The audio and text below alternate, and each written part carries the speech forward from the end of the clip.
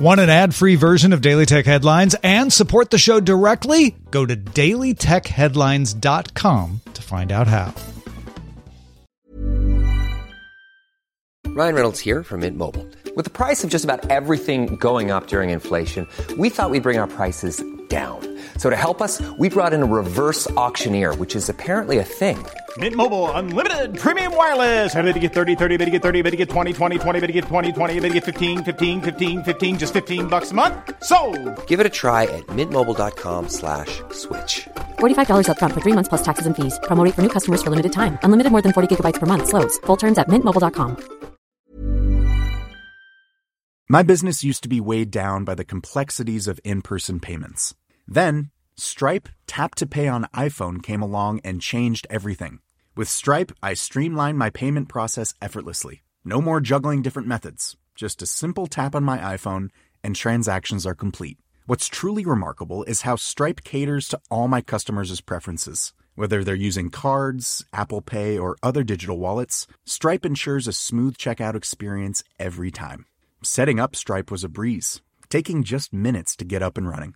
From local markets to global retailers, Stripe helped me expand my reach and grow my business with ease. To learn how Tap to Pay on iPhone and Stripe can help grow your revenue and reach, visit stripe.com/tapiphone. These are the Daily Tech Headlines for Thursday, July 29th, 2021. I'm Rich Straffolino. Facebook CEO Mark Zuckerberg confirmed Facebook's next hardware release will be a pair of Ray-Ban smart glasses. Zuck said the glasses let you do some pretty neat things, although the company has previously said the device won't have an integrated display or be classified as augmented reality. The Wall Street Journal sources say the Chinese ride-hailing giant Didi is considering going private after just going public on June 30th.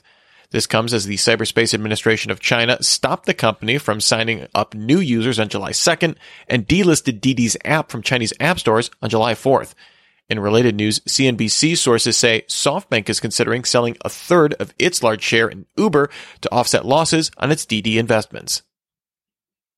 OpenAI released a new programming language called Triton, designed for machine learning researchers and engineers unfamiliar with GPU programming.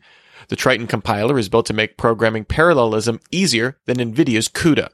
Currently, only NVIDIA GPUs are supported, but Triton's GitHub page says AMD GPU and CPU support is in development.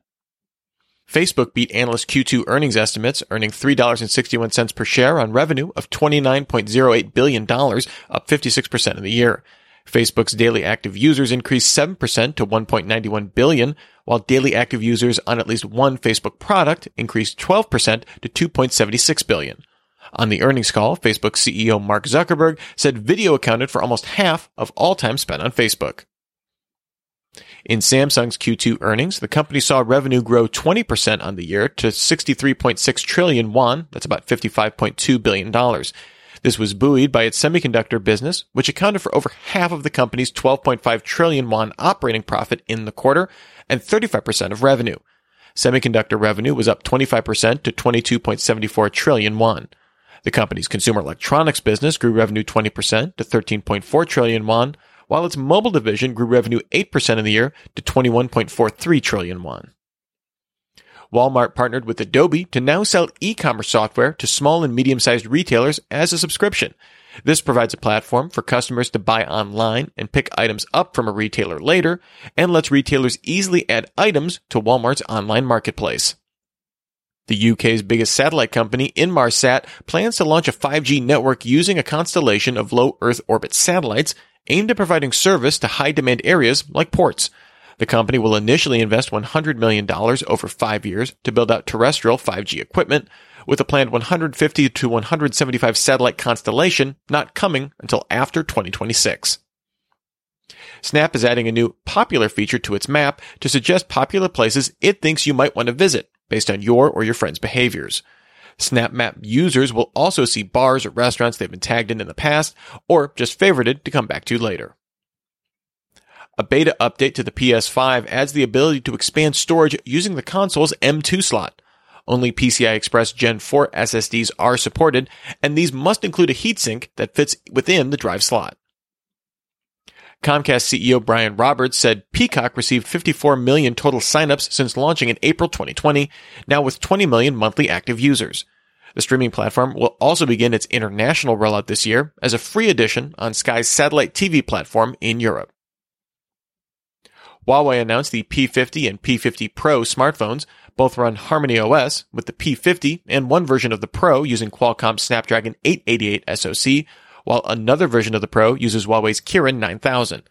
Both offer large OLED screens, 66-watt wired fast charging, IP68 water and dust resistance, with the Pro differentiating with a 120Hz screen, 50-watt wireless charging, and an extra 40-megapixel monochrome sensor.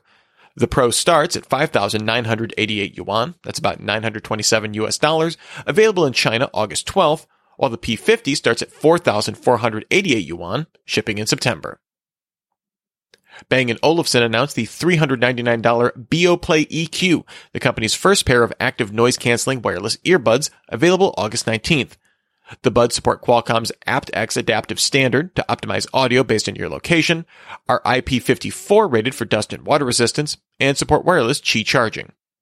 And finally, Amazon emailed Kindle owners advising that Kindles with built-in 3G in the US won't be able to connect to the internet over cellular starting in December. Devices with Wi-Fi will still be able to access the Kindle store, while Kindles with 4G won't be impacted. Remember, for more discussion of the tech news of the day, subscribe to Daily Tech News Show, dailytechnewsshow.com. And remember to rate and review Daily Tech Headlines wherever you get your podcasts. Thanks for listening. We'll talk to you next time. And from all of us here at Daily Tech Headlines, remember, have a super sparkly day.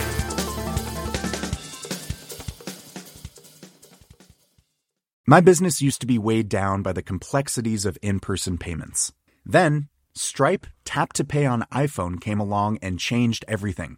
With Stripe, I streamlined my payment process effortlessly. No more juggling different methods. Just a simple tap on my iPhone and transactions are complete. What's truly remarkable is how Stripe caters to all my customers' preferences. Whether they're using cards, Apple Pay, or other digital wallets, Stripe ensures a smooth checkout experience every time.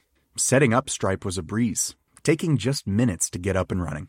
From local markets to global retailers, Stripe helped me expand my reach and grow my business with ease. To learn how Tap to Pay on iPhone and Stripe can help grow your revenue and reach, visit stripe.com/tapiphone.